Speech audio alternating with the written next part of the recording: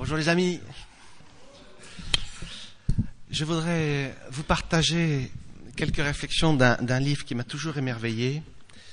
C'est le livre de Jonas. Incroyable histoire, une fable, on dirait, cette histoire de poissons et de baleines. Je vous propose de prendre ensemble le premier chapitre du livre de Jonas.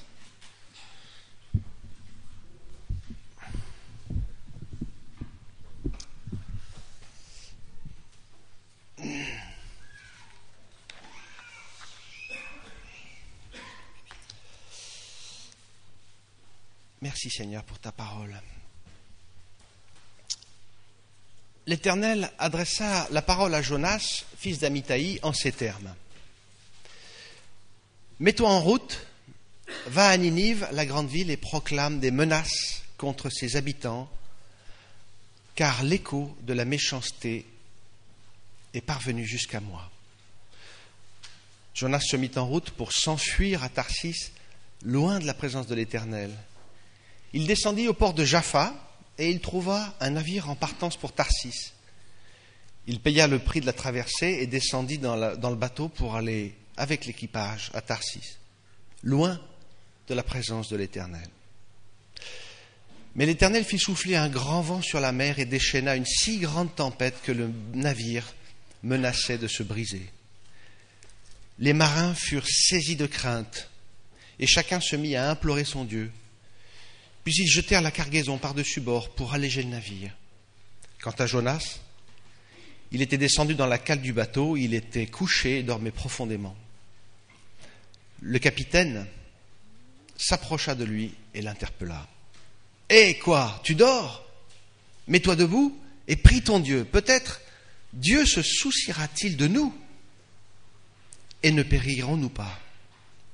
Pendant ce temps, les matelots se dirent entre eux, « Allons, tirons au sort, savoir qui nous attire ce malheur. » Ils tirèrent donc au sort et Jonas fut désigné. Alors ils lui demandèrent, « Fais-nous savoir qui nous attire ce malheur. Quelles sont tes occupations? D'où viens-tu? De quel pays? Et de quel peuple es-tu » Jonas leur répondit, « Je suis hébreu et je révère l'Éternel, le Dieu du ciel qui a fait la mer et la terre. » Il leur apprit qu'ils s'enfuyaient loin de la présence de l'Éternel. Aussi ces hommes furent saisis de crainte et lui dirent « Pourquoi tu fais cela ?» Comme la mer se démontait de plus en plus, ils demandèrent « Que ferons-nous pour que la mer se calme et cesse de nous être contraire ?» Il leur répondit « Prenez-moi et jetez-moi à la mer, et la mer se calmera, car je sais bien que c'est à cause de moi que cette grande tempête s'est déchaînée contre vous. » Ces hommes se mirent d'abord à ramer de toute leur force pour regagner la côte, mais ils n'y parvinrent pas, car la mer se déchaînait toujours plus contre eux.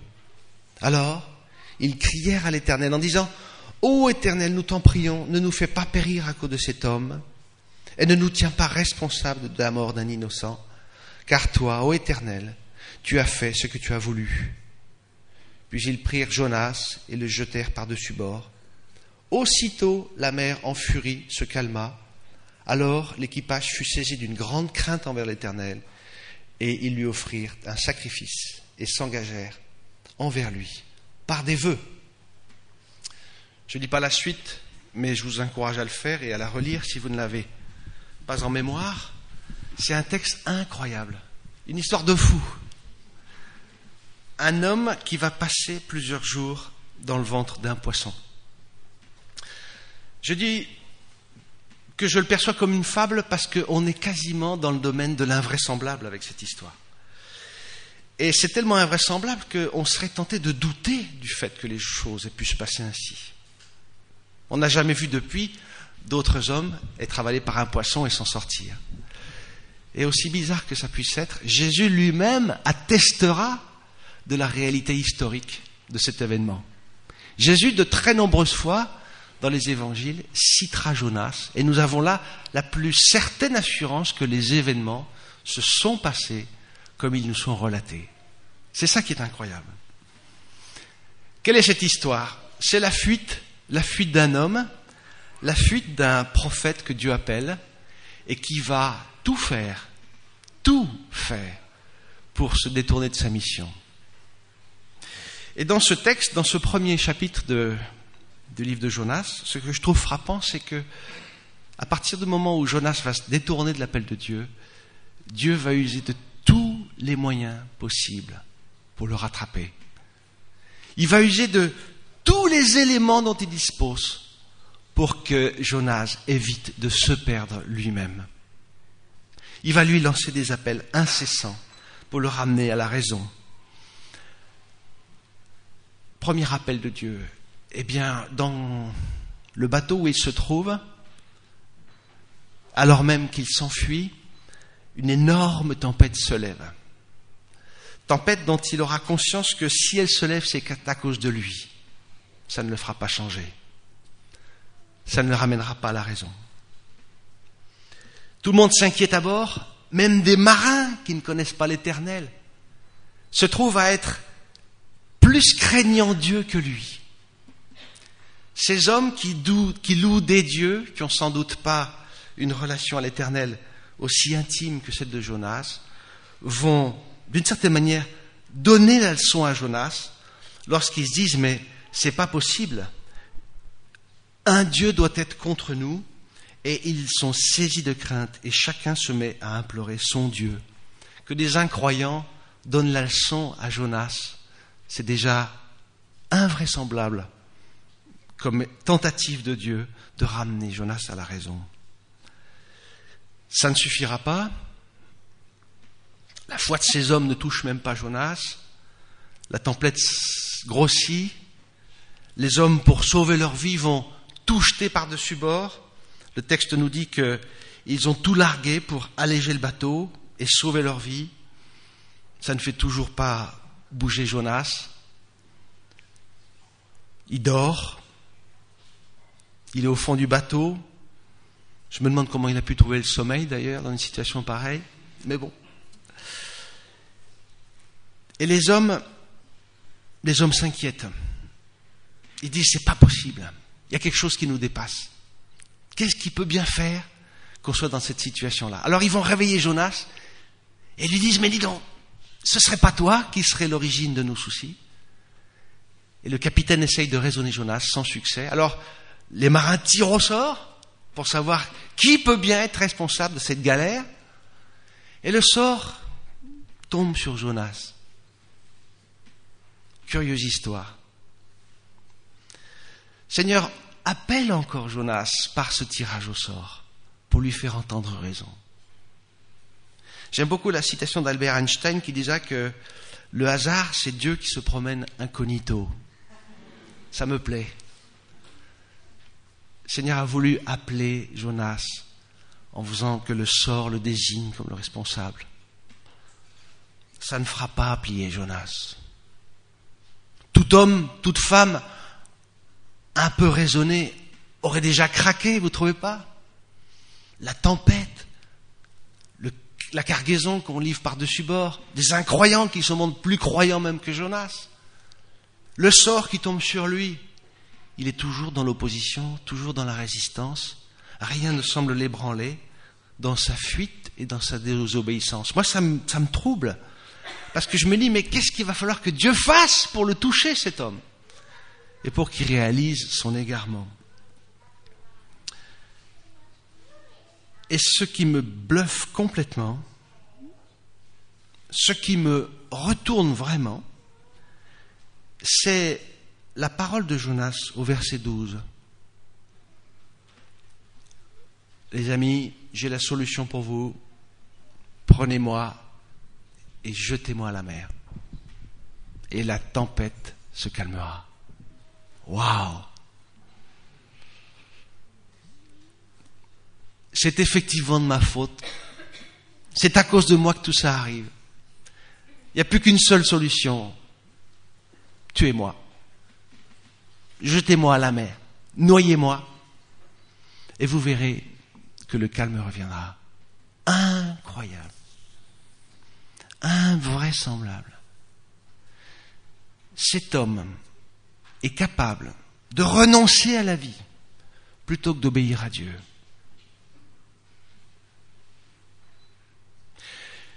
j'ai la conviction que vous partagez sans doute avec moi que à ce moment-là, au moment où les marins désespèrent, s'il avait dit un mot à Dieu en disant « Seigneur, je réalise la folie de mon acte, je me repens devant toi », ça aurait suffi.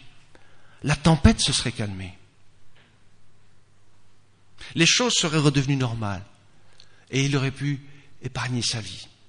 Ou en tout cas, être dispensé de faire cette invitation invraisemblable aux marins en disant « Mettez-moi à mort, jetez-moi par-dessus bord et ça va marcher ». Ça me bouleverse parce que je me dis, mais quel endurcissement du cœur, quelle invraisemblable résistance à la volonté de Dieu.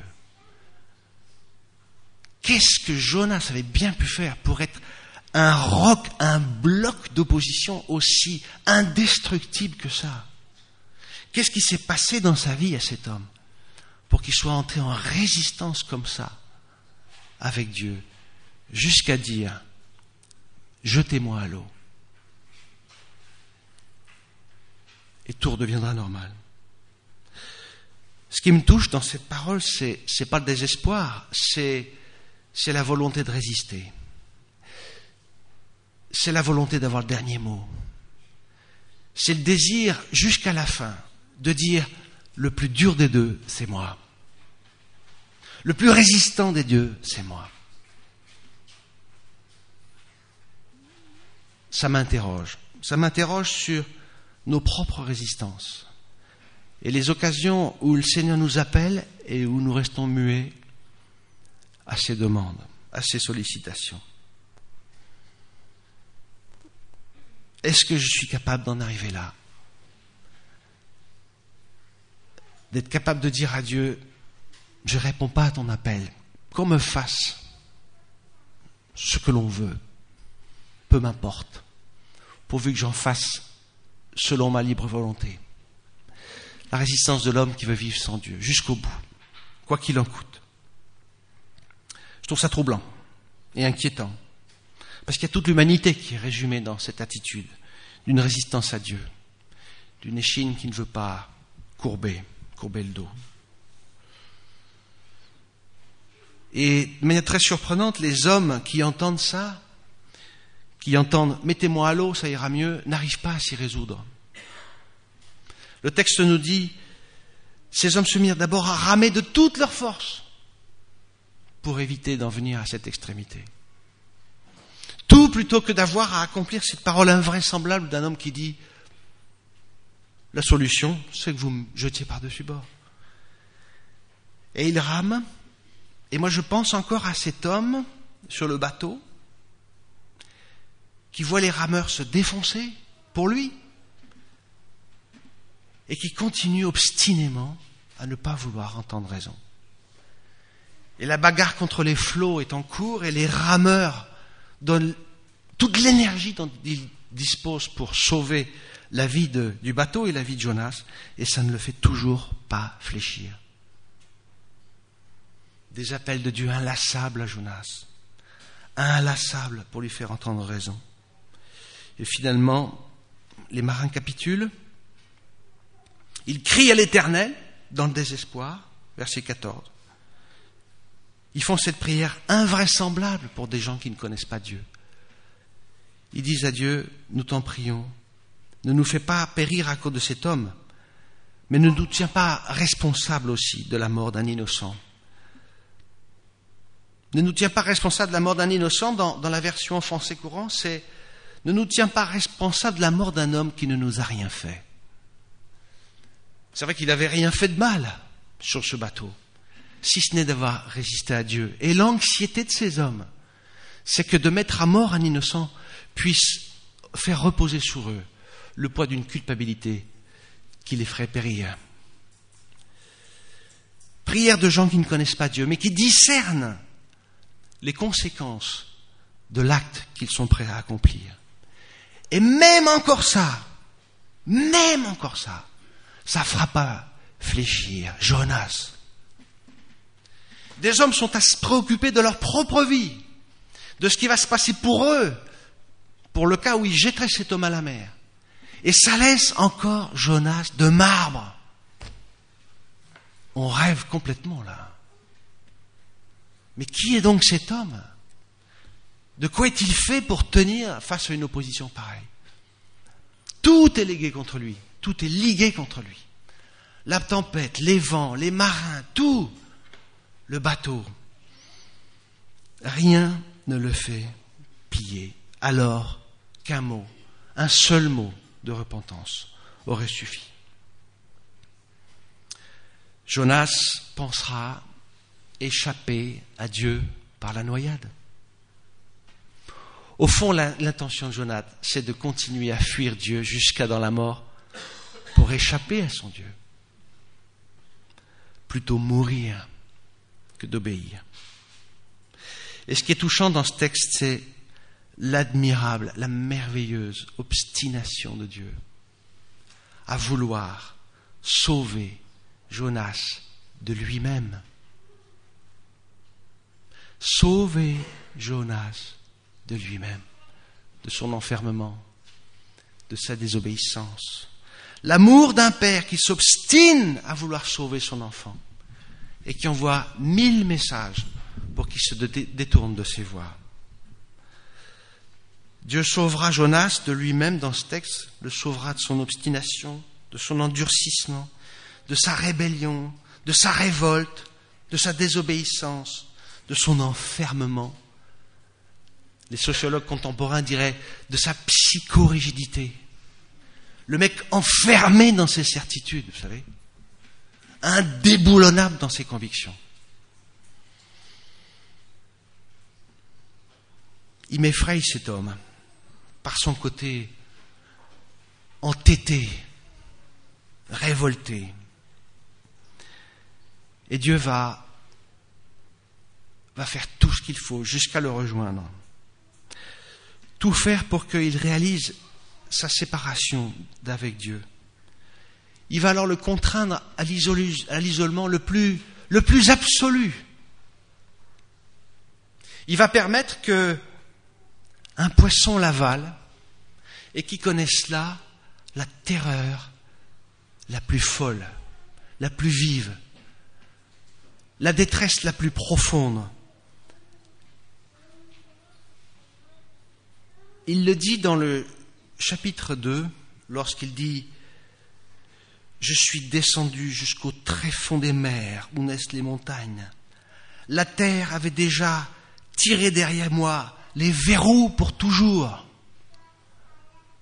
L'homme qui se dit « C'est foutu, quoi, c'est fini, c'est la fin. » Mais au fond de la fosse, tu m'as vu. Du fond de la fosse, tu m'as fait remonter. Quand je désespérais de conserver la vie, je me suis souvenu de toi, ô Éternel. Et ma prière est montée jusqu'à toi, jusqu'à ton temple saint. Car dans ma détresse, j'ai crié à l'Éternel, et il m'a répondu.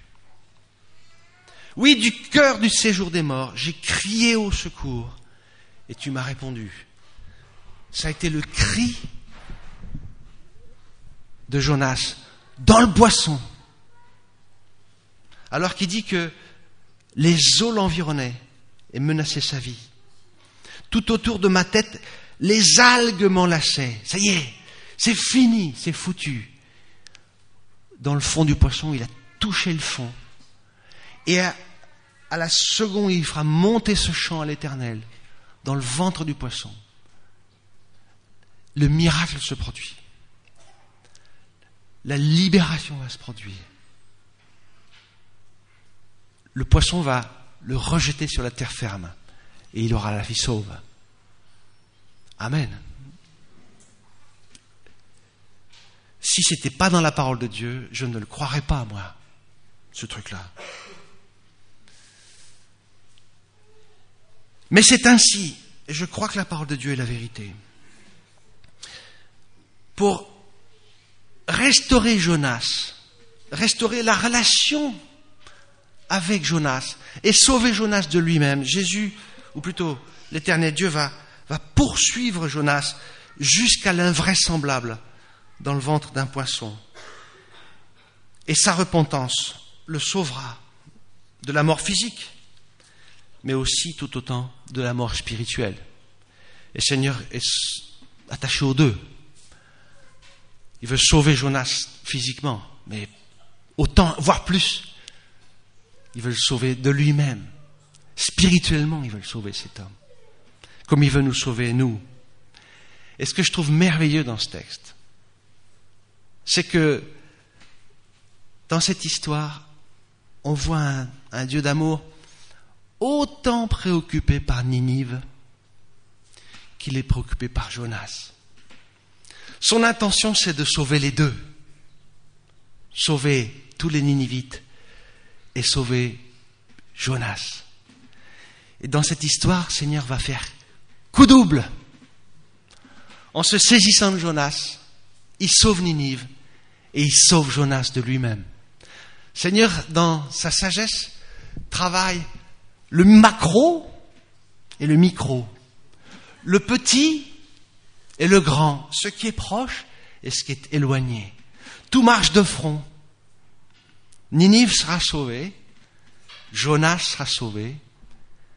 Ça peut nous débarrasser de l'idée que le Seigneur se préoccupe juste des grosses causes, des grands sujets, vous savez, des problèmes énormes.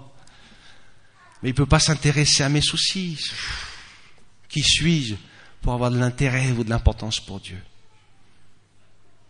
Et dans ce texte, nous avons la démonstration absolument inverse. Il s'occupe du grand et du petit en même temps. De moi tout seul et de la ville dans laquelle je suis, du pays dans lequel je suis en même temps. Et les deux contribuent ensemble à l'accomplissement de son plan. Amen. C'est-à-dire que je deviens acteur moi-même du salut des autres, comme je suis acteur moi-même de mon propre salut. Les événements de ma vie contribuent toujours à plusieurs résultats en même temps. Parce que la sagesse de Dieu, c'est de travailler plusieurs sujets à la fois, je dirais. D'être plusieurs fronts en même temps, sur plusieurs fronts en même temps. Toutes choses contribuent ensemble. Toutes choses contribuent ensemble à la volonté de Dieu. Quel repos, hein? Quelle grâce que de savoir que le Seigneur se préoccupe de moi, de mes soucis professionnels, relationnels, financiers, conjugaux, autant qu'il se soucie de l'avancement de son Église tout entière. Cette épouse qu'il soigne, qu'il garde, qu'il fait grandir, qu'il fait prospérer. Et pour nos vies alors, pour nous individuellement, faut-il que Dieu nous lance autant d'appels qu'il a lancés à Jonas pour que nous lui obéissions? Est-ce que nous ne sommes pas dans nos vies toujours en danger d'être à ne pas entendre les appels que Dieu nous lance? Vous savez, ces décisions qu'on prend sans conviction, sans paix, sans certitude. Des choses qu'on se dit qu'il conviendrait de faire et qu'on ne fait pas, et qu'on regrette après. Quand je lis dans la parole que le Saint-Esprit peut être triste en nous, maintenant je sais ce que ça veut dire. Quand je lis que le Saint-Esprit soupire en nous, je sais ce que ça veut dire. Je connais maintenant les soupirs du Saint-Esprit dans ma vie. Quand je fais des choses dont je sais que Dieu ne se réjouit pas, j'entends la tristesse du Saint-Esprit en moi. Et ce que je serre sur mon cœur aujourd'hui, c'est l'intention de pouvoir le réaliser assez vite pour revenir rapidement dans ma relation avec le Père. Ces demi-vérités, ces demi-mensonges, ces choses que je dis, que je pense, que je vois, qui ne sont pas à la gloire de Dieu, ces procédés que j'utilise pour parvenir à mes fins, toutes ces choses un peu obscures de nos vies, vous savez, quand on négocie avec la vérité, quand on se voile à nous-mêmes, nos propres manques, on dit, est-ce tellement important? Alors que Dieu nous dit inlassablement, c'est celui qui est fidèle dans les petites choses qu'il sera dans les grandes, et pas l'inverse. Pour le monde, on considère qu'il faut être important dans les gros trucs. Il ne faut pas voler le fisc, il ne faut pas voler son voisin, il ne faut pas commettre l'adultère. Et puis tout ce qui sont les petits trucs, les petits larcins, les choses pas claires, les pensées, tout ça. C'est à ça que Dieu nous appelle, la fidélité dans les petites choses. Et ce qui nous appelle par-dessus tout, c'est à nous repentir vite, tout de suite, ne pas être des Jonas qui vont aller jusqu'à l'invraisemblable pour réaliser l'égarement dans lequel on se trouve. On a animé un week-end avec Caroline il y a 3-4 ans pour des couples en Alsace, invité par France pour Christ. Et à la fin du week-end, je vous l'ai déjà dit, mais ça m'a tellement frappé que ça me revient. Le pasteur fondateur de France pour Christ, Nicolas Kesselli, a fait une prédication de clôture à destination des jeunes, en disant qu'est-ce qu'il est utile que les jeunes apprennent pour leur vie, pour grandir spirituellement. Et il a fait le témoignage de sa vie, il a dit ce que j'ai appris de plus indispensable à ma vie, de plus utile à ma vie. Et c'est l'objet de ma prière dans ma relation avec Dieu, c'est de me repentir vite. Je serre ça sur mon cœur, la capacité de me repentir tout de suite. Et si je veux grandir dans une direction dans ma vie spirituelle, c'est ça. C'est être capable demain de me repentir encore plus vite que je suis capable de me repentir aujourd'hui.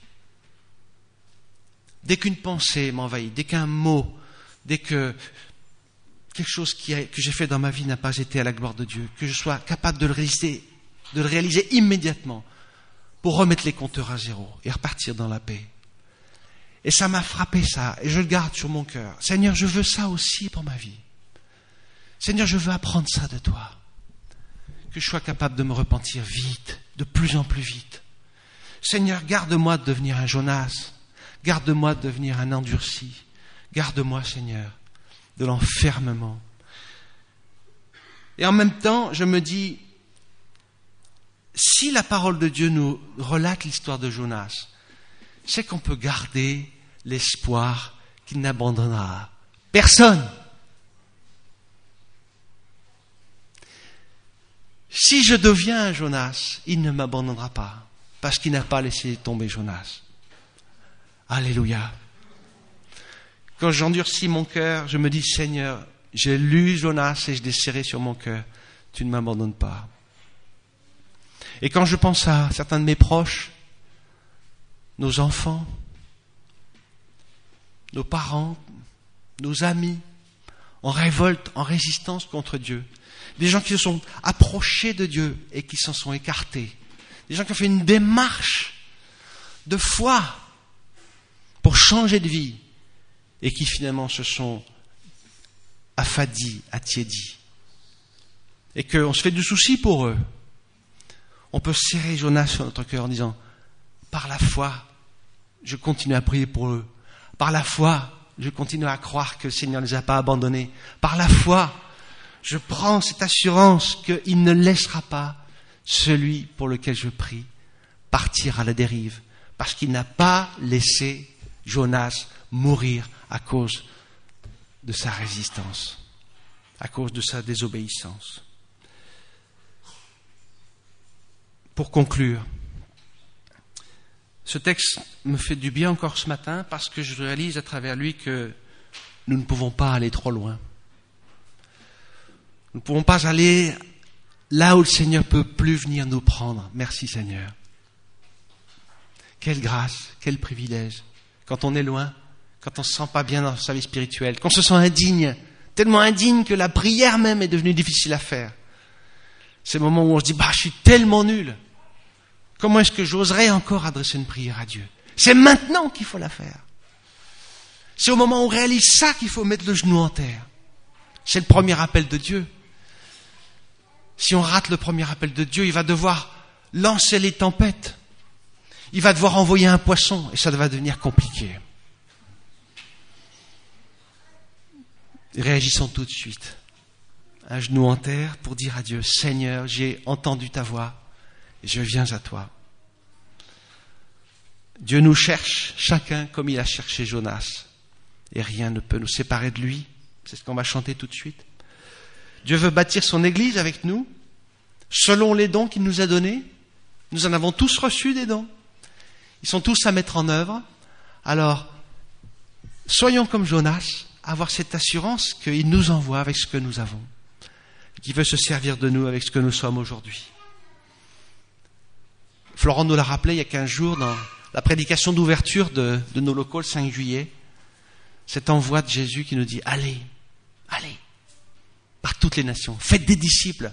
Allez tous, pas aller juste les évangélistes, juste les prédicateurs, juste les gens dans le ministère. Ça me concerne, ça vous concerne. On est tous concernés par cet appel. On a tous des dons à mettre en œuvre pour lui. Et nous sommes tous envoyés pour être ses témoins. Alors bien sûr, on peut se dire, oui, mais on n'est pas équipé pour la course. On n'est pas suffisamment instruit. On n'a pas suffisamment de maturité. On n'a pas suffisamment de connaissance de la parole de Dieu. On n'a pas encore la vie spirituelle assez profonde pour ça. On lui a fait souvent, à Dieu, cette réponse. Une des plus connues, c'est celle de Moïse. Il envoie Moïse, et Moïse lui dit, mais qui suis-je pour y aller? Exode 3. Moi, Seigneur. Mais enfin, tu plaisantes. Qu'est-ce que je pourrais bien faire pour toi? Et le Seigneur lui répond, je serai avec toi. Ça suffit. Je serai avec toi. Cette promesse de l'Éternel à Zorobabel, qui avait mission de reconstruire le temple dévasté, cette œuvre, vous ne l'accomplirez ni par bravoure, ni par force, mais par mon esprit. C'est lui qui nous y envoie et qui nous donne les moyens de le faire. Il tient nos vies dans sa main. La mort même n'échappe pas à sa volonté.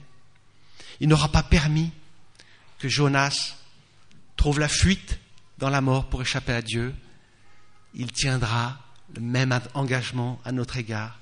Il veut nous sauver et nous ramener à lui, toujours, toujours, toujours, toujours.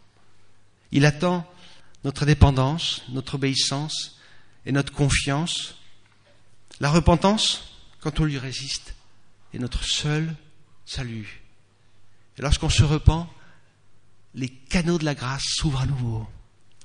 Quand on se repent, la paix de Dieu revient sur nous. Je serre sur mon cœur aussi ce psaume 32 qui dit « Tant que je me suis tu, mes os se consumaient, mais je t'ai dit mon péché, et tu m'as rendu la vie. » Ne soyons ni des gens obstinés dans l'égarement, ni des gens qui résistent à son appel. Le Seigneur nous aime, veut inlassablement nous sauver de nous-mêmes pour nous rendre utiles à son service. Seigneur, je bénis ton nom pour cette assurance que j'ai en toi, que tu ne nous lâches pas la main et que tu nous sauveras de nous-mêmes. Amen. Amen.